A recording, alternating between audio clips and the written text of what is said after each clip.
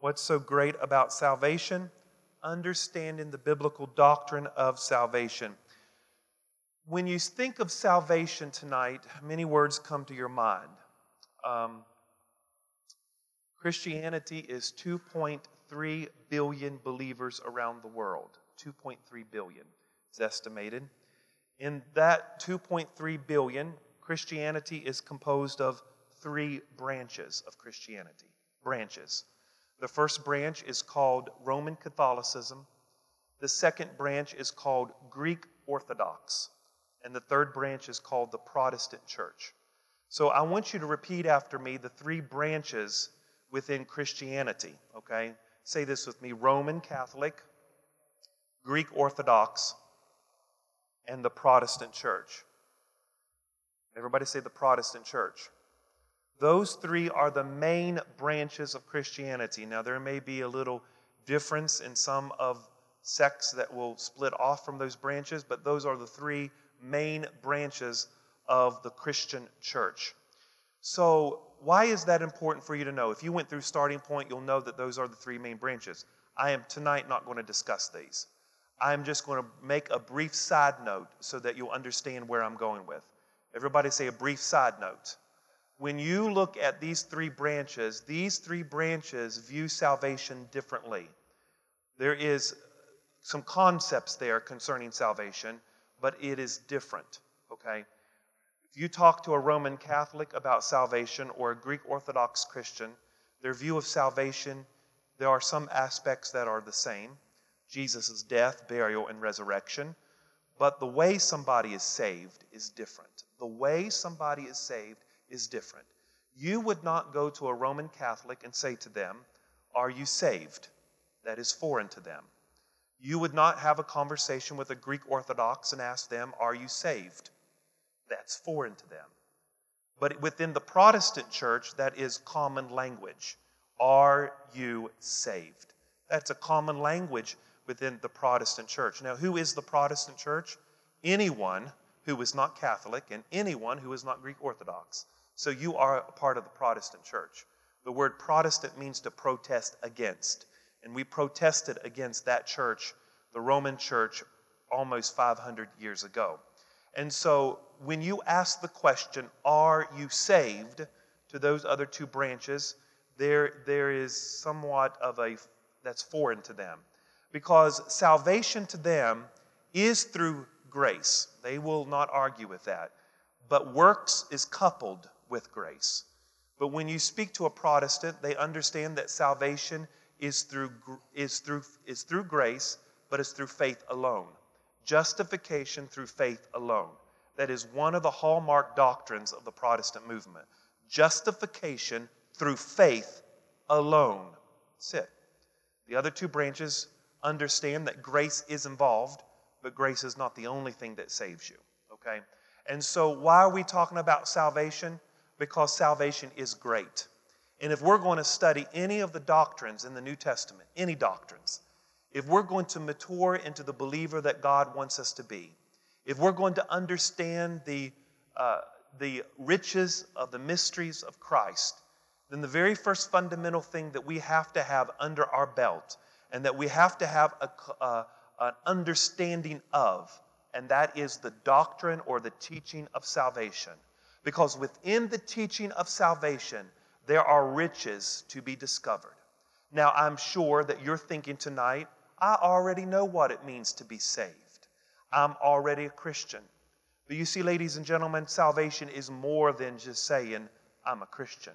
Salvation is more than raising your hand and the preacher saying, "Oh, God bless that hand," and "God bless that hand." Salvation is so much deeper and so much richer than just saying, "I'm saved," or walking down the aisle and repenting of your sin. Although those are elements to salvation, and although those are important to salvation, but salvation is so deep and so rich that it encompasses more than just saying, "I'm saved." And for so long in the church, we have preached salvation in such a way that it has become cheap to us. It's become very cheap to many individuals. Some people don't even understand what salvation is. You ask them in the Protestant church or any other branch of Christianity, are you saved? And their first response is, saved from what? Saved from what? Their understanding of salvation is very bleak. And so tonight, we're going to take a journey for the next 5 weeks, and we're going to look at the rich, deep doctrine of salvation found in Scripture. You see, it is a mystery. Salvation is somewhat of a mystery. How God Himself loved planet Earth and would come in the form of a human being and stretch out His arms on a cross and die for the sins of the world. That is almost a mystery to me.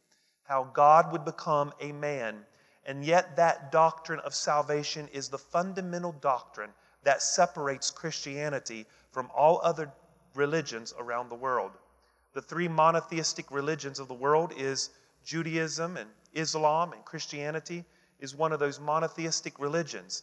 Judaism and Islam claim to worship the one true God, but the problem that they have with Christianity is that they don't understand how God would become a man and die on the cross. So the idea of salvation, that God would become one of us and die on the cross, it's blaspheming to them to think of such a way that God would have a son. And so this is a deep, deep issue. This is a rich issue. This is a doctrine filled with richness. And let us not approach the table of the Lord tonight thinking that we have everything figured out and thinking that, oh, since it's salvation, I got it figured out, I'm saved and on my way to heaven. That is a horrible mistake to have tonight, to come to the table of the Lord and think that we got it all figured out and we've been in church all these years, and so somehow we got the salvation issue figured out. And if we do have the salvation issue figured out, then why is there so many commentaries written about salvation? Because people still wrestle with issues of salvation even today. You see what I'm saying? So let us not think we have it all figured out, because let us, for the next 5 weeks, let us be students of the Word. The Scripture does not say, read the Word so that you can rightfully divide the word of truth. It says to study to show thyself approved unto God. And so tonight I'm asking you to be a student of the Word and pull yourself up to this spiritual table. And come on, somebody, and put that apron on, and let's eat together and feast from the table of the Lord. Can I hear an amen? Let's feast together. So one of the things when we come to the table of the Lord, let us not think we have it figured out. And I have, in my own life, I have missed great blessings because I felt like I had something figured out, and I did not come to the table of the Lord receptive and hungry to hear from the word of the Lord. And Jesus said in John chapter 6, the words that I speak, they are spirit and they are life.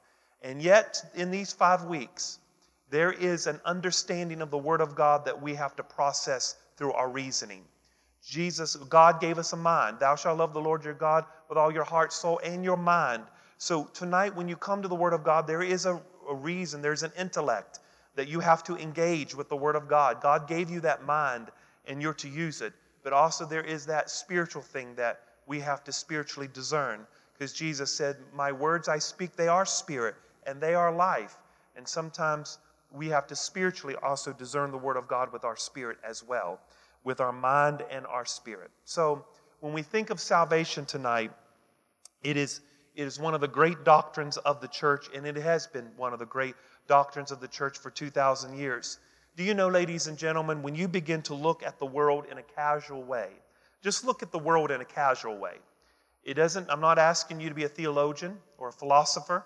If you just looked at the world in a casual way, you'll soon discover that man is in a fallen condition. Man is completely helpless to help himself. Isn't that true? And even man, at its very best attempt to help ourselves, somehow we fall short in helping ourselves. Society for years have tried to offer peace and prosperity to those who live in society. And to some extent, they've been successful. But yet man has fallen short in trying to help themselves. If you look at the world locally, if you look at the world nationally and internationally, you will soon discover that sin has devastating results upon humanity. Man has tried to fix themselves for years. And we've tried to offer solutions to the problems of man's heart. We've tried everything. And the solutions that we've offered, ladies and gentlemen, have been endless. We have tried medicine to help people. We've tried counseling and therapy and rehabs and groups and education. And the list goes on, trying to fix man's problem. And although, let me say this, there is certainly nothing wrong with medicine and counseling and therapy and rehabs, because they have helped to a certain extent. They have helped us cope with our symptoms. But those things in itself have never solved the root of man's problems. And if all we focus on is the symptoms of our problems, which these things I listed, they really do help. But if we don't understand that the problem of man's hearts is much deeper than porn, and much deeper than alcohol, and is much deeper than divorce, and it's much deeper than rape, and if all we do in society is try to fix those issues and try to solve those symptoms and treat those symptoms, the problem will always be reoccurring if we don't get to the root of the problem. Can I hear an amen? And for years we have dealt with the spider. For years we have dealt with the cobwebs, and we forgot that there's a spider loose. And if all we're going to do is focus on the cobwebs and not kill the spider, then that's going to be a problem that we're going to have to deal with until Jesus comes. And so I am asking you that if you look at Scripture, you will find that God gives us a solution to man's problem. And this solution takes care of the root of the problem. Can I hear an amen? Takes care of the root of the problem. Instead of man trying to take care of the symptoms and trying to take care of all that stuff, God offers a problem to take care of the root of the issue. The Bible offers this solution, and it's called salvation. Salvation. Now, if you look at the word salvation, if you look at it, it comes from the Greek word soteria. Soteria, which is the word we get Savior. Savior. Salvation comes from the Greek word soteria, which is the English rendering of the word Savior. So it encompasses God redeeming humanity, but salvation actually encompasses a whole lot more things than God just redeeming mankind. Actually, salvation communicates the thought of healing, restoration, deliverance, and safety. Those are the four main words that salvation in this particular context carries the thought. It carries the thought of deliverance. It carries the thought of soundness and healing and restoration. So salvation comes from the Greek word soteria, which is the English word Savior. And so when we're looking at the subject of salvation, we understand that our Savior not only redeems us from the fall of humanity, but our Savior does a whole lot more than just redeem us from the sin issue. He really does restore our relationship back to God. Can I hear an amen? He provides the healing of mankind. He heals our spirit. He heals our soul. He bridges the gap between God and man. And so salvation is not just redeeming mankind from their fallen state, but it also carries the thought of healing, deliverance, restoration, and soundness. And let me say this, that when you are truly converted, all of those things really do take place in your heart. There is this sense of restoration. There's this sense of soundness. There's this sense of healing, this sense that God has brought you into safety. You were outside of the family of God. You were alienated. You were a stranger, and yet God brings you in. He restores your covenant. He brings you back in. There's this soundness. What you couldn't hear before, you can hear now. What you were dull before, your ears are open and you can hear now. Can I hear an amen? So salvation deals with restoration, safety, and deliverance, and etc. All right, now, if you ever pondered the question, and let me say this, in this particular study tonight, we're going to look at salvation in the aspect of God redeeming us from our fallen state, okay? Salvation in the aspect of God redeeming us from our fallen state. The work of God, salvation is the work of God rescuing men from their lost estate. That's salvation in its very general terms. It is the work of God rescuing men from their lost state. That is a very general definition of salvation. And so I'm going to say that again so you can write that down. A general definition of salvation is the work of God rescuing men from their lost estate. All right? So this is a very broad definition of salvation today. All right? Now, let me ask you a question. Why would God want to save mankind? Why would he want to save us? And I said a few minutes ago, this is a dividing doctrine between the monotheistic religions of the world. Now, hopefully you understand what I mean by monotheistic. The word monotheistic means one. And so there are three main world religions, Judaism, Islam, and Christianity, who claim to worship one God. And those two other world religions are arch enemies of Christianity because of this issue of Jesus and salvation, his atonement for the sins of the world. And they can't understand why God would want to redeem humanity through becoming a man. That's very foreign to them. So let me ask you a question. Why would God want to save us? I mean, before the eons of time, before we ever existed, this was in the plan of God. This is not something that God came up with and God decided, oh, on a whim, I think I'm going to send my son. He's going to die on a cross for the sins of the world. This wasn't a last-minute decision that God decided to save humanity. As a matter of fact, John the Baptist said, "Behold, the Lamb of God, which taketh away the sins of the world." Before the foundation of the world, God had this in mind. This was predestined. This was not an afterthought. This was not something that God came up with. And this was not something that God came up with at the last moment, as if God couldn't come up with a better idea. Since God can't come up with a better idea, I think I'm just going to send my son to die for the sins of the world. This is not the way it happened. This was preordained in the mind of God from the eons of time that this is how God was going to save humanity. So let's first understand this was preordained in the mind of God, that this is how God was going to work this thing out, all right? This wasn't a last-minute thing. And so now we have to explore the question of why would God want to save us? And why would God want to go through all of this issue? And one of the things I've talked to some of them, a Jew. I love having conversations with people, and you know, and they're like, well, it just doesn't make sense to me that you know, why would God have to die on the cross? Why all this bloody mess? Why? And with Muslims, it's I think the Quran says God is neither begot, neither does he beget. You know, this idea that God would be born of a virgin is ludicrous to them. So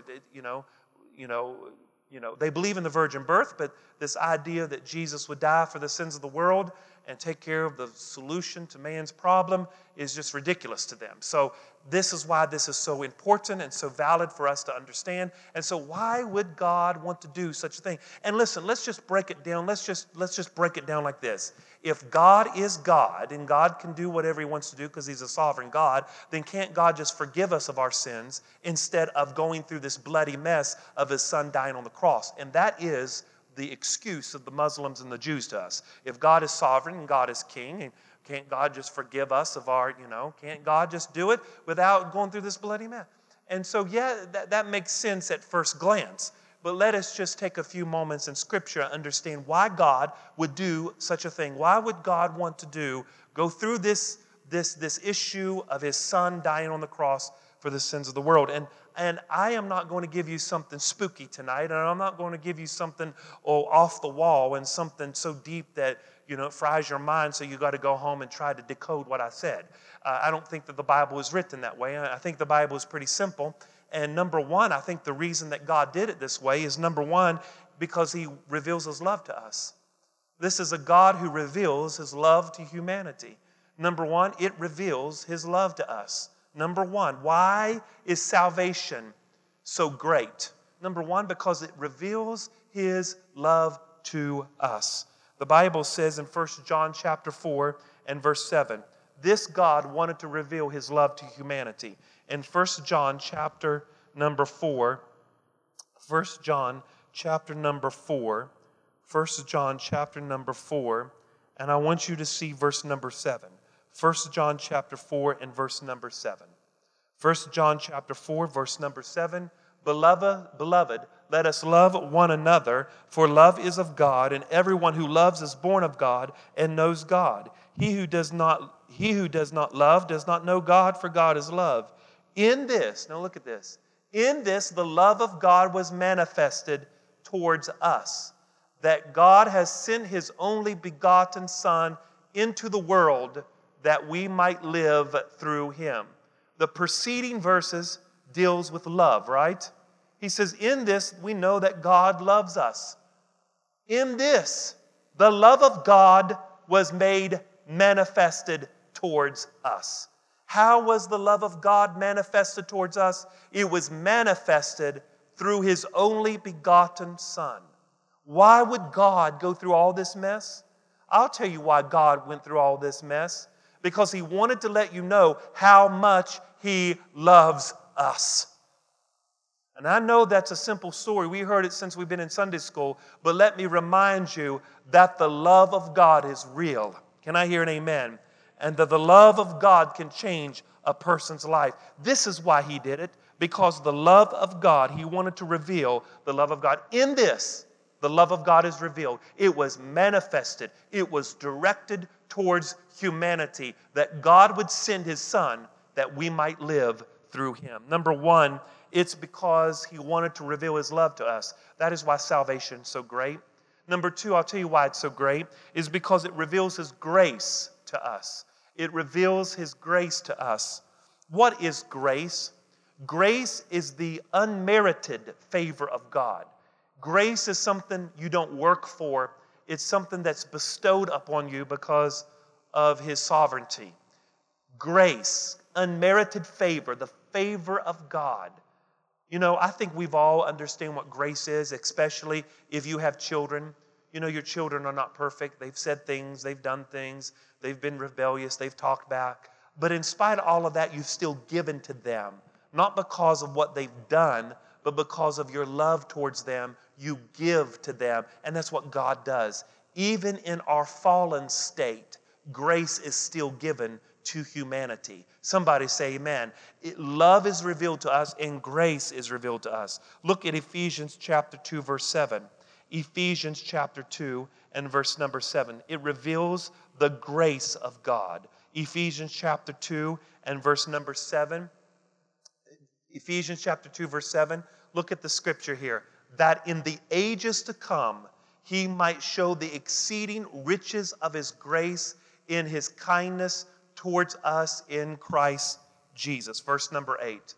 He says, I want to show you my grace in the ages to come. Verse number 8, for by grace you have been saved through faith, that not of yourselves, it is the gift of God. Verse 9 states it like this, not of works, lest any man should boast. Look at verse number 7 again. He said that in the ages to come, not only in this age, but the age to come, he says that he might show the exceeding riches of his grace. So grace has riches with it. He says what God wants to do is throughout the ages show his grace and favor to his people. Ephesians chapter 1 verse 6. Ephesians chapter 1 verse 6. This scripture I believe is powerful. Look at the wording of the Apostle Paul. Ephesians chapter 1 and verse number 6. Verse number 6. Ephesians 1 verse 6. To the praise of the glory of his grace, by which he made us accepted in the beloved. Do you see that phrase there? To the praise of the glory of his grace. The reason that salvation is demonstrated to us in this way is that the grace of God might receive glory. The grace of God might receive glory. How many can give God's grace a little glory tonight? He says, to the praise of the glory of His grace, which He made us. So even the grace of God itself should be glorified. The unmerited favor. Why did God do it this way? He did it this way because He wanted to demonstrate His love to humanity. Number two, He wanted to reveal His grace to humanity. Number three, and this is such a long one, and I'll go back to it, so I'm not going to go a lot into it right now because there's a whole section on this. Number three, it reveals His holiness to us. It reveals His holiness to us. The Bible is simply clear that without holiness, no man can see God. It reveals His holiness to us. God is holy and mankind is sinful. God is righteous and mankind is fallen. God is upright and mankind is wicked. God is righteous and holy, and yet mankind is fallen in their condition. And so therefore, because God is holy, we cannot approach a holy God. Nobody who is sinful, our rags, our works of righteousness is filthy in his rags. And so therefore there had to be a mediation between God and man to take care of this problem. God is holy and we're sinful. And that is why, ladies and gentlemen, you don't get to heaven because you got good intentions. You don't get to heaven because you thought good thoughts. You don't get to heaven because God understands my heart. And boy, isn't that a horrible way to think? And you hear that a lot. God understands my heart. No, God don't understand your heart. You must first repent of your sin, acknowledge your sin before their salvation ever could occur. Well, God understands why I did that way. Yeah, God understands that you're wicked. God understands you're rebellious. And God understands you're stubborn. That's what God understands.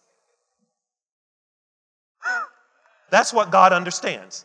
God understands that you, in your own nature, you are rebellious. In your own nature, in the Adamic nature that comes from Adam, you are rebellious and stubborn and wicked and filthy. That's what God understands. And if we don't first understand that propitiation and the forgiveness of our sin is not through our works, it is through faith, that brings a lot of deliverance to us. So you can't work your way to heaven, and you can't do sacraments, and you can't, no. It's through faith alone, okay? Through faith alone. Justification through faith alone first. So it reveals that God is holy and you're sinful. It reveals that He's God and you're not. Number 4, it reveals His desire for fellowship. His desire for fellowship. Now, let me tell you this. God, and this might shock some of you, but God is not insecure. Can I hear an amen? God's not insecure. God don't need you to be texting Him in the middle of the night. Come on, somebody. Can I hear an amen? You ever met somebody, all they do is text you, and all they do is run after you, and all they want is your approval? God ain't that way. You don't have to try to keep up with God. Try to make sure God, God, you know we're best friends, don't you? It's not that way. God desires fellowship. There is not a weakness in God's character. There is not a weakness in God's ability. Can I hear an amen? God, in His sovereignty, has chosen humanity to fellowship with. Can I hear an amen? It's not because God has to. It's not because God has a deep need, because I've heard a lot of heretical preaching that God's lonely. And God's been lonely for a long time. And if you don't talk to God, God might soak a little bit and go to the closet because nobody is talking to God. Really? Is that the type of God we serve and worship, that God is so insecure that if you don't talk to God, that God somehow is going to have a pity party because humanity is not talking to Him? God existed way before you ever come on the scene, and He will exist afterwards. You understand what I'm saying? My point is, He desires fellowship. It's not a weakness of character that He has to have fellowship with you. It's a desire of His heart to have fellowship with you. You see, the Scripture says that when God created man, one of the very first things that God did with man, He walked with them in the cool of the day. He walked with them. He talked with them. He had communion with them. See, ladies and gentlemen, God desires communion. And the Trinity, the Father, the Son, the Holy Spirit, is the perfect example of fellowship. And yet, when we come together and we fellowship with our brothers and sisters, we are exemplifying the Trinity. The Trinity has perfect union. The Trinity has perfect communion of one with one another. And the church should be a symbol of the Holy Trinity. That as we come together, we should be perfectly joined together by the same Spirit of God. Can I hear an amen? When husband and wife is joined together in that holy covenant, that is demonstrating the bride and the church coming together to commune and to fellowship with God. If you don't like, come on somebody, if you don't like to fellowship, everybody loves to fellowship, even if it's with one person. Everybody loves to fellowship. Can I hear an amen?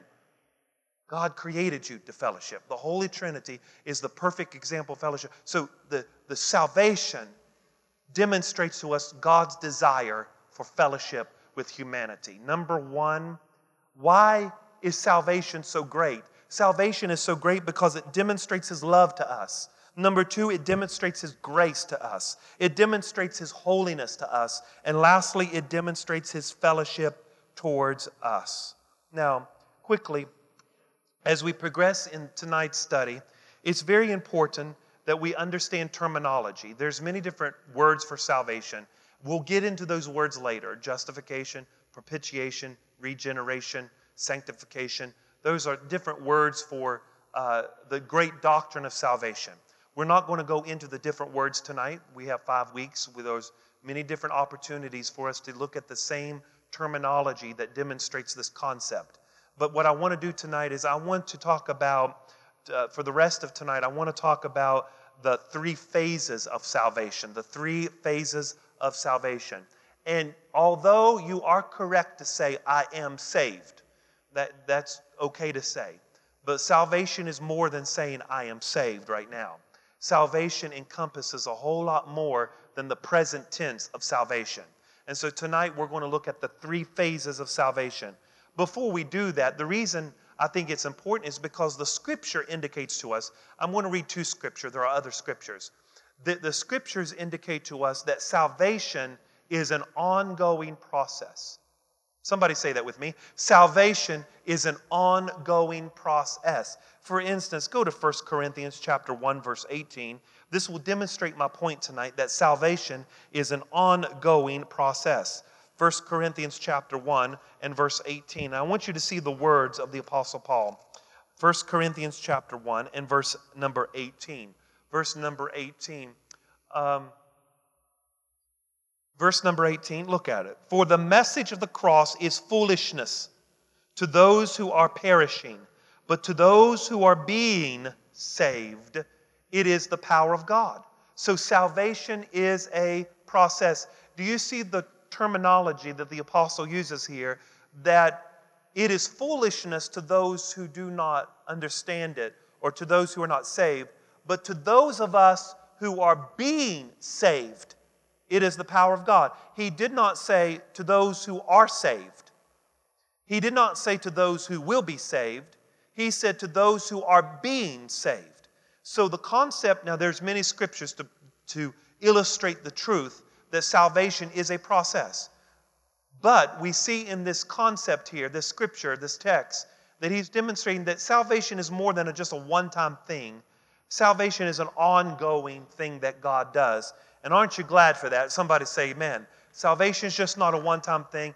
And I firmly believe that we have failed as a church to preach a doctrine, to come to the front and confess and to recite a sinner's prayer, and somehow, some way we leave the church and there's no discipleship, there's no walking it out, there's no understanding sanctification, there's just repeat the prayer and leave. Salvation doesn't end at the altar, ladies and gentlemen. Salvation begins at the altar. Salvation begins at the altar. So he said, to those who are being saved. Now look at another scripture, 2 Corinthians. You say, well, Pastor, he's not talking to the church here. Now, hold on here. He's talking to a letter. I mean, he's writing a letter here. They didn't have Facebook, okay? They didn't have email. They had to write a letter here. And isn't it true that the Bible says in 1 Corinthians 1 verse 2, look at it, 1 Corinthians chapter 1, verse number 2, he is speaking to the church here. He's not speaking to sinners, okay? He's not speaking to those who are unconverted. He says to the church of God who is at Corinth. He's speaking to the church, and he's saying to the church that the power of God or salvation is being saved. It's to those who don't understand it, it's foolishness, but to those who do, and to those who are being saved, it is the power of God. So he's talking to the church here, and he says to these Christians, he called them saints, okay? And he says, every person who calls on the name of the Lord, all these saints who call on the name of the Lord, this is who I'm talking about. Verse number 3. Verse number 3, then he states that grace and peace from our God our Father be to you. And so he goes on to write this letter. And then isn't it interesting? Go to chapter 3, same book, 1 Corinthians chapter 3, verse number 1. Chapter 3, verse number 1. Now look at it. Don't lose me. This is so important. Verse number 1. 1 Corinthians chapter 3, verse number 1. I, brethren, could not speak to you as spiritual people, but as carnal. The word carnal is fleshly. I can't speak to you as spiritual people. I have to speak to you as fleshly people, as babes in Christ. Verse number 2. Then he states, verse number 2, he says, I fed you with milk, not with solid food. Until now you were not able to receive it. Even now you're still a baby. Verse number 3. Verse number 3, he says, for you're still fleshly, you're still carnal. For there's envy, strife, divisions among you. You're carnal. You're behaving like just carnal people. You're not behaving like spiritual Christians here. Verse number 4, he goes on to explain. He says, you're arguing about, I'm Paul and others Apollos. He says, you're arguing over stuff that you shouldn't be arguing about. So my point is, get this. I think it's appropriate that the Apostle Paul said that the gospel is foolish to those who don't believe, but to those who are being saved, it is the power of God. Now, if you look at this, they're acting fleshly. There's division. There's strife in the church. Paul said salvation is a process because some of you are still acting like babies. Can somebody say amen? Some of you are still walking in division and strife. Some of you still have a mouth problem. Come on, somebody. Somebody better throw your head back and say hallelujah. Aren't you glad that salvation is a process? And it would be it wouldn't be good if the Apostle Paul said, you got saved about 3 years ago, and that's it, buddy. You shouldn't be carnal. Matter of fact, you're all going to hell because there's division. No, he said the power of God is salvation. You're being saved. All of this junk, the Spirit of God is saved on the inside of you, and the Spirit of God is working in you. The Holy Spirit's working in you. Every time you come to church and hear the Word, the Spirit is working on you. Every time you turn on the worship music, the Spirit is working on you. Every time you read the Bible, the Spirit is working on you. How many know salvation is a process? It's a process. So 2 Corinthians chapter 2, verse 5. Look at this. 2 Corinthians chapter 2. 2 Corinthians chapter 2, verse number 5. Look at what he says here. 2 Corinthians chapter 2, 2 Corinthians chapter 2, verse 15. Verse 15. 2 Corinthians chapter 2, verse 15, he says this. For we are to God the fragrance of Christ among those who are being saved and among those who are perishing. So here he's writing this epistle and says, these people were having issues. In 2 Corinthians, you all know, 2 Corinthians, there was other issues that Paul was dealing with. He dealt with people's gifts and people's callings. And, the eye can't say to the foot, I have no need of you. He's saying even in this chapter, listen, we're being saved. I know there's some disagreements among the church, but you just have to let the Holy Spirit, you got to work out the salvation, let the Holy Spirit. And what is my point tonight? Because the enemy will come to you and tell you, if you're saved, you should never think those thoughts. If you're saved, you should have never said that. If you're saved, you should have never acted like that. Listen, a Christian don't want to sin. A sinner wants to sin. The want to is not in you. You don't want to do it. But sometimes, how many knows the Adamic nature gets the best of us? There's not that want to. You don't want to do it. But you got to let the Holy Spirit bring out the salvation inside of you. What He started at the altar, you let the Holy Spirit do it. Can I hear an amen? The problem is what happens is some of us don't let the Holy Spirit do it, and we stay in our sin, and then that gets into backsliding because we're not letting the Holy Spirit work out those issues, or we're not teachable, and we're not listening, and we're still walking in the flesh, and that could be dangerous if we continue to let that happen. All right? Somebody say amen. So salvation, now there's other scriptures, but you get the point. Salvation is a process. Salvation is a process. What kind of process it is? Well, salvation is 3 stages. Number 1, the first stage of salvation is the past tense. Past tense. So just write in your notebook the 3 phases of salvation, past tense. Past tense. And what do I mean by past tense salvation? Well, you were saved, okay? Christ died for the ungodly even while we were in sin. Christ died for us. Christ already died and took care of our sin, past tense. Can I hear an amen? And so what this does, this demonstrates the truth that He delivers us from the penalty of sin. Okay? What is the penalty of sin? The penalty of sin is judgment. Is that right? So when you become born again and saved, instantaneously, now everybody look at me. When you become born again and you become quote unquote saved, and you truly, and when I use the word truly, because we know not everybody that gets saved is truly saved. But when somebody is truly saved and converted, brought from darkness into light, what begins to happen is miraculous. It is truly a miraculous thing. And He delivers us at that moment. Get this. At that moment of salvation, you are delivered from the penalty of sin. In other words, you are delivered from the judgment of sin. You're no longer condemned to a devil's hell. You are made righteous in God's eyes, ready for heaven, as if you've never sinned. Somebody say amen. Now, stop here. Have you ever met somebody who's truly saved and converted, but yet they die because of the consequences of sin? They tore up their liver because they drank too much or whatever. They live with the consequences. They still got to go to court. They still got to deal with the marriage that they said, I do at the altar. Come on, somebody. They still got to deal with all the decisions that they made because salvation doesn't deliver you from the decisions that you have made. The moment you are converted, it delivers you from the judgment of that sin. Because this is the misunderstanding. People get saved and they're like, well, I just thought the judge was going to forgive me when I went to court on Monday morning. No, baby. No. You still got to deal with the decisions that you've made. But this time, the Holy Spirit's going to walk with you and through you to help you accomplish that. Come on, somebody. So the very first thing that happens at salvation, you are delivered from judgment. You are passed from death to life. You're no longer sentenced to a devil's hell. You are delivered from judgment and ready for paradise. That right there would make a Baptist and a Presbyterian and a Roman Catholic speak in tongues. Right there. We are delivered from judgment. Can somebody say amen? So no matter how you feel tonight, you say, well, Pastor, I live with the devil. You don't know I live with the devil.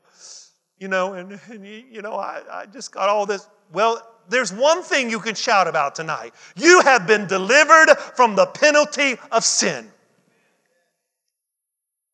Now, you all act like you're on a respirator tonight. I said, you have been delivered from the penalty of sin. You're delivered from it. Passed from death into life. Now, we'll look at other scriptures tonight. So past tense salvation is that you were saved. And through that past tense salvation, you're delivered from judgment. You've been set free from judgment. Look at Luke chapter 7, verse 50, a very familiar passage of Scripture. Luke chapter 7 and verse number 50. It deals with verse number 50. It deals with the sinful woman who was forgiven. And she, you know the story, she goes into the Pharisee's house, and the Bible says that there was a woman of the city that was there. And she goes over, and what does she do? She begins to wash his feet. Is that right? With fragrant oil. And there was a big mess over it. The Pharisees and religious leaders just threw a big fit that a woman of the city would touch a rabbi. But what happens that Jesus says something so powerful to this woman of the city, and we assume that she's a prostitute, a woman of the night. She just did some nasty things, okay? But verse number 50, the hallmark of it, Jesus looks at this woman and says, "Your faith has saved you. Go in peace." Now, isn't it amazing that this woman never attended a church service, never took sacrament, never read a book, never went to help self meeting? Her faith right there saved her. Because that's what it does. You know what salvation is? Salvation, it imputes grace to us. Abraham believed God, and it was imputed to him righteousness. See what I'm saying? The moment you believe in God, He imputes righteousness to you because you believed. That means He's pardoned you. The moment He imputes righteousness to you. In medieval theology, when the Roman Catholic Church was the dominant church and religion, they taught what we call fusion theology. Fusion theology. Fusion theology states this. Come here, Pastor David. Fusion theology states this: I'm God, and you be the sinner. Okay? Unless you want to be God, and I be the sinner. Okay. So you're the sinner, and I'm God. And fusion theology, this is medieval theology, and the Roman Church still holds true to this. Okay? This is their concept of salvation. Fusion theology states that I'm God, you're the sinner. Okay? Jesus paid for the penalty of sin. They agree with that. Okay? But this is where we differ. I'm God, you're the sinner, and so therefore the church requires you to participate in sacraments, baptism, Eucharist, confession, holy orders, etc., etc. You do these things that the church has required you to do, therefore salvation will be granted to you. So you go to Mass, take one step. I won't be more distant from you. So you take one step. So he takes one step, and God sees that he took a step. He obeyed the church, so God takes a step. You take communion, so you get closer to God, and God gets closer to you. You go to confession, and you do exactly what the church tells you to do, so you come closer to God, and God becomes closer to you until eventually your whole lifetime you've obeyed the church, so hopefully you have eternal life because you're fused together to God. Fusion theology. Okay? So, but our theology and scriptural theology states that you're the sinner and I'm God. You don't have the strength to come to me. You don't have the ability to come to God. You just believe God, and the moment you believe God, God pardons you. And do you see how sometimes, I grew up in the old church, y'all, old school church. Y'all know what old school church is. Come on. And in a certain way, that's what we taught. Kinda. We would never say it, and most of them wasn't smart enough to know it was fusion theology. But, you just do all these things we want you to do, and if you miss a church service, it was as if you were going to hell. Honestly, you couldn't miss a church service. I mean, I've thrown up in the bathroom, but I'm going to church, bless God. Can I hear an amen? And so therefore, I felt, and we may never say that, but we always felt as though works. And do you know, it bothered me so much. You know what I used to do? I still do it to a certain extent, but I would write down everything that came into my hands as money, everything. And I'd make sure everything was tithed on.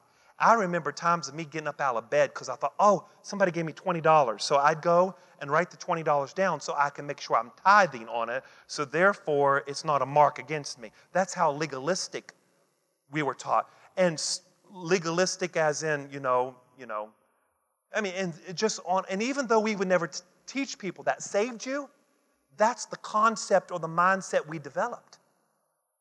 We would never say it saved you, but that's the mindset it cultivated that, and I was so legalistic about tithing. I remember one time, honest to God, I was in Bible college. I was struggling so bad, and I was always a tither, that I didn't tithe one time. Actually, I don't think I tithed for a few months because it was bad. And I was so under condemnation. I remember I was praying. I was repenting over it. I said, oh, God, forgive me. Oh, God, forgive me, redeem me. I'm sorry. And I was as if I thought it was a salvation issue. I remember I went to church one Sunday morning, no joke. The pastor got up and said, the Spirit of the Lord spoke to me and said, somebody in this audience has condemned yourself because you haven't tithed. And the Lord says, let yourself go.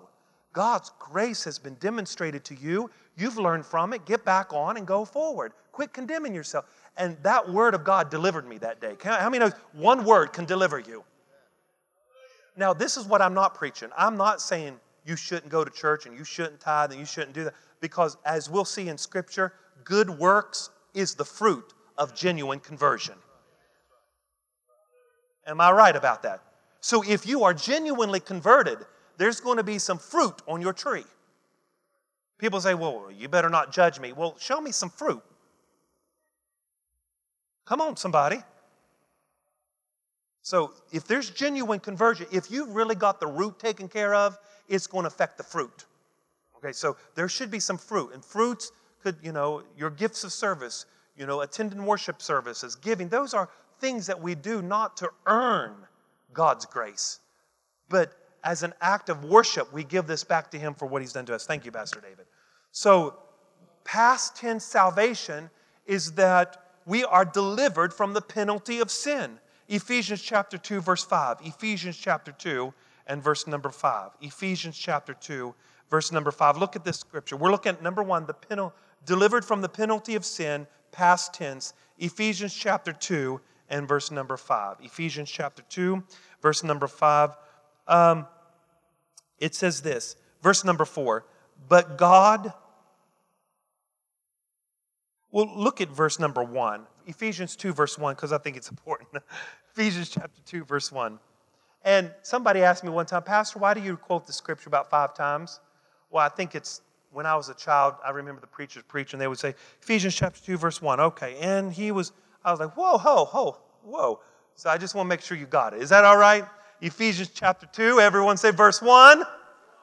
And you He made alive who were dead in your trespasses and your sin, in which you once, past tense, you walked according to the course of this world, according to the prince of the power of the air, among whom also once conducted yourself in the lust of the flesh, fulfilling the desires of the flesh and the mind. You were by nature children of wrath, just as others. Okay? But God, who is rich in mercy, because of His great love which He loved us, even when we were, past tense, dead in trespasses, He made us alive together in Christ. By grace you have been saved. So, past tense salvation simply says that salvation was in the mind of God. The work was already done, and you have to respond to that grace. So how many's had a salvation experience? Right? Salvation experience. Most of us has had a crisis experience. Crisis experience. What I mean by that, just listen to all of our hymns. What's that hymn? You will, but what's that one song, Sean? What's that song we just sung? I never shall forget the day when all the burdens of my soul rolled away. Made me. See, it's all crisis experience. I remember one time I was in sin. I was drinking. There was a tear in my beer. So, we sing We sing all these crisis. Now hold on here. We sing these crisis experience songs. Just think of songs we sing in church that we get people shouting, of singing. Does anybody have another song that we used to sing? Talking about how I was lonely and lost and dying and God saved me. So a crisis. Therefore, what we're saying is, I can look back in my life and I could pick a day that I got saved. I got saved on 23rd and Annie Baxter on Sunday night, June the 4th, 1974. The Holy Ghost, How many's ever heard that before? Somebody say that. But to other Christians, that's foreign to them because, remember, salvation is not a crisis experience. It's more of, if I do these things, I'm saved. You see? But in Protestantism, we emphasize the crisis. And with me, ladies and gentlemen, we've got to be careful with that terminology because there's lots of people that can't remember a crisis experience. Like me. I don't remember how I was in sin, but I can't recall. I've always really just loved Jesus. Now, I wasn't always saved. Now, don't leave here thinking I'm preaching a heresy. I am a sinner, deep rebellion, wicked. But I love Jesus since I can remember, and somehow the Holy Spirit, through my confession of sin, whether I was a child or a teenager, I've always was drawn towards Him. He saved me. Can I hear an amen?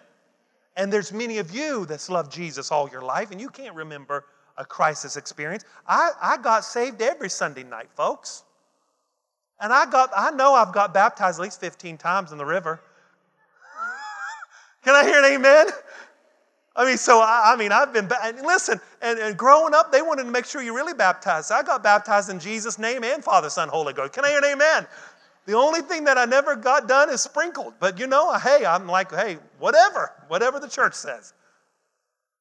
And so this crisis moment where we, and we got to be careful in the church to say, if you wasn't drinking and partying and sleeping around, then you don't got a testimony. Because we believe salvation can keep you from the works of sin. Can I hear an amen? It has the ability to save you and break the power of sin. So Titus chapter 3, verse 5. Titus chapter 3, verse 5. Titus chapter 3, verse 5. Are we okay, y'all? Is everybody good? Say amen. We're stopping at 8 o'clock. So is everybody enjoying tonight? Say amen. Okay.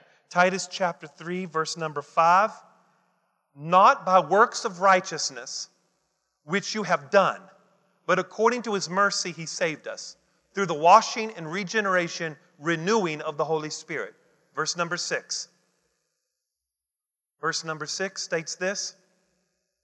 Whom He poured out on us abundantly through Jesus Christ our Savior. What did He pour out on us?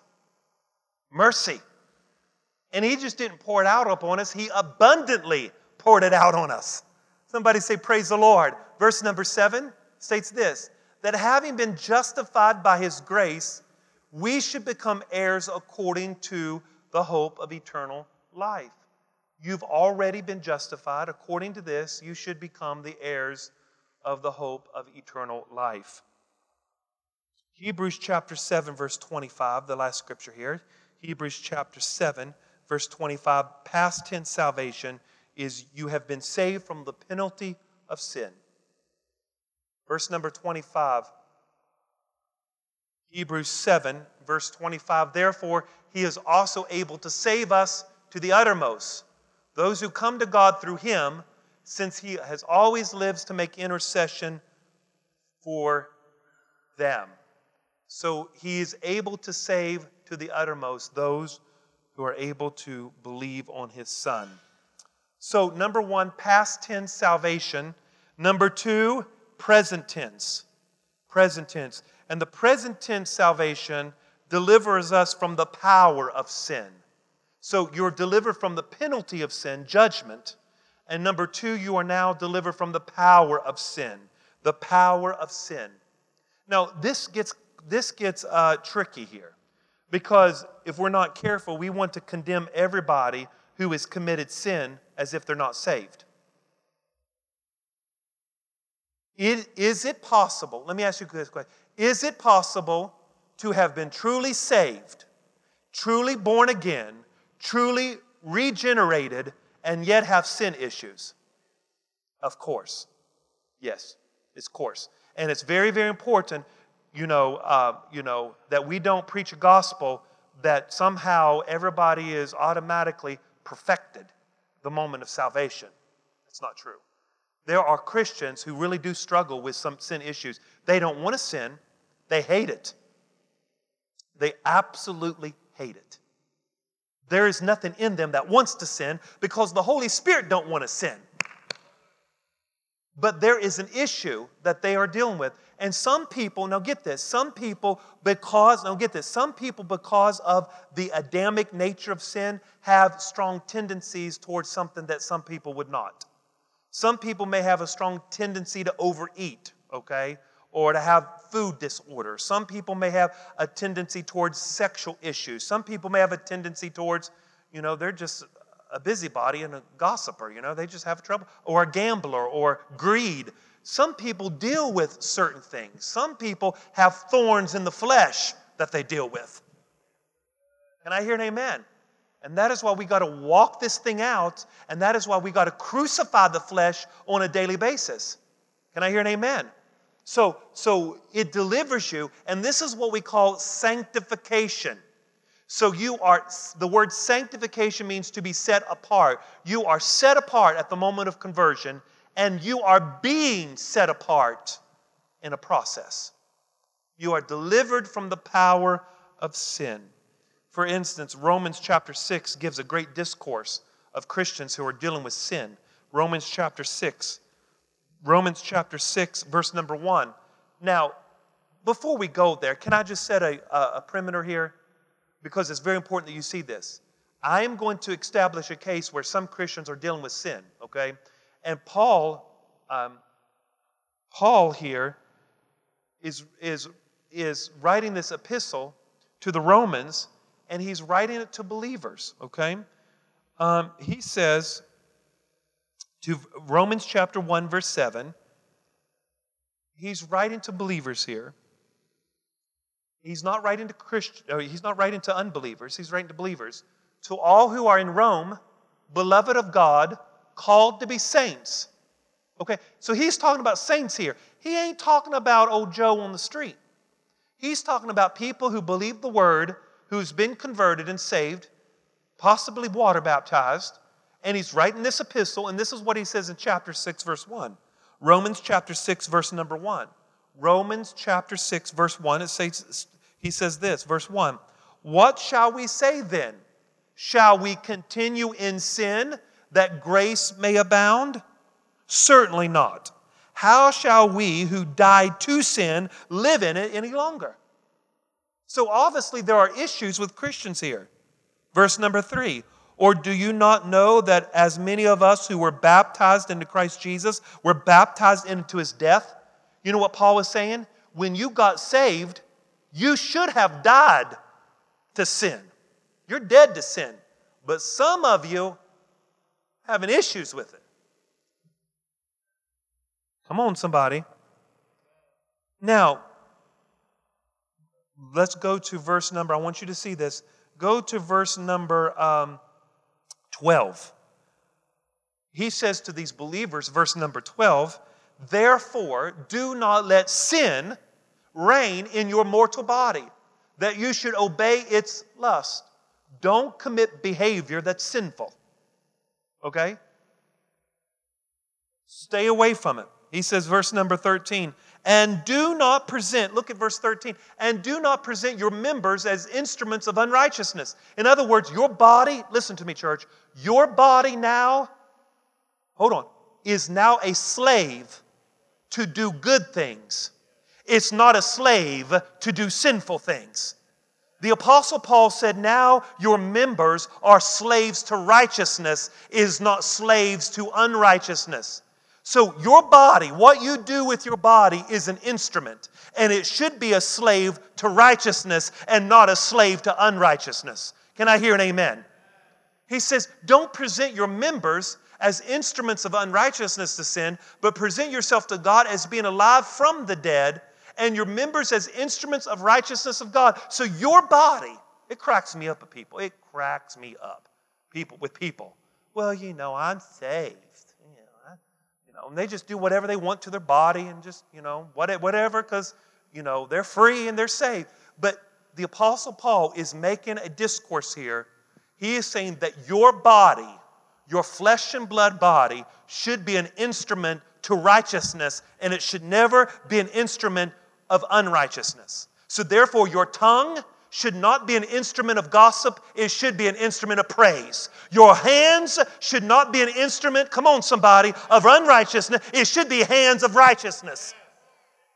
Your feet should not be busybodies. Your feet should be feet of righteousness. It should go and carry the gospel.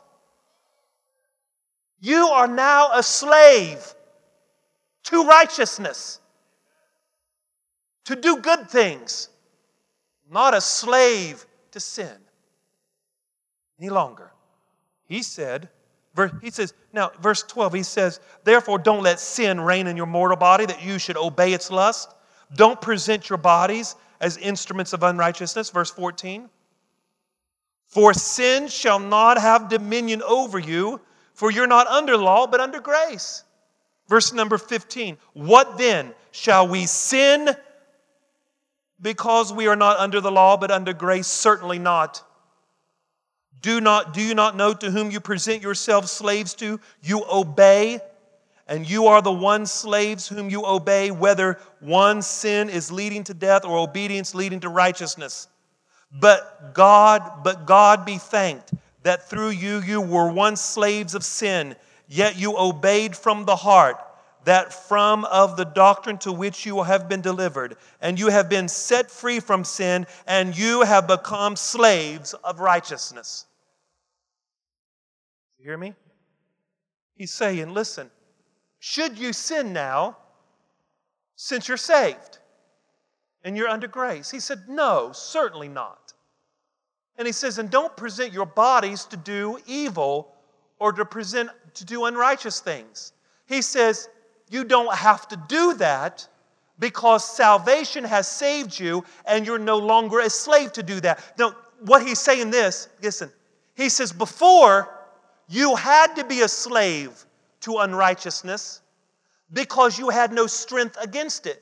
Your spirit was dead. But now, since the Spirit of God lives inside of you, you don't have to do that any longer. Now, can you do it? You can do it, but you don't have to. You don't have to. So you know what salvation does? Salvation breaks the power of sin off of your life. In other words, salvation breaks the ability, the dominion of sin off of your life, where you don't have to do it. But Pastor, I fell into it. It's called self-control. Boy, that's a word. Y'all better help me preach. That's a word we don't like, huh? And it's one of the fruits of the Spirit. We don't like self-control, do we? We don't like that word, do we? Galatians chapter 5, verse 1. Galatians chapter 5, verse 1. He says, stand fast, therefore, in the liberty by which Christ has made you free, and do not be entangled again with the yoke of bondage. Indeed, I, Paul, say unto you, if you will become circumcised, Christ will profit you nothing. And I testify again to every man who becomes circumcised that he is a debtor to keep the whole law. You have been entangled from Christ, and you who attempted to be justified by the law, you have fallen from grace. For we, though through the Spirit eagerly wait for the hope of righteousness by faith, for in Christ Jesus no circumcision nor uncircumcision avails anything, but faith working through love. Verse 7, look at this. You ran well. Who hindered you from obeying the truth? They were Christians. They were hindered from obeying the truth. they were entangled in a doctrine, heresy. And because of that doctrine, they were entangled to believe a certain thing that Paul was saying you're not obligated to obey any longer. He says, Christ has made you free. And don't entangle yourself to circumcision, which binds you to the whole law. He says, now you are free. Salvation, God's grace has broke that off of you, and now you can walk in freedom.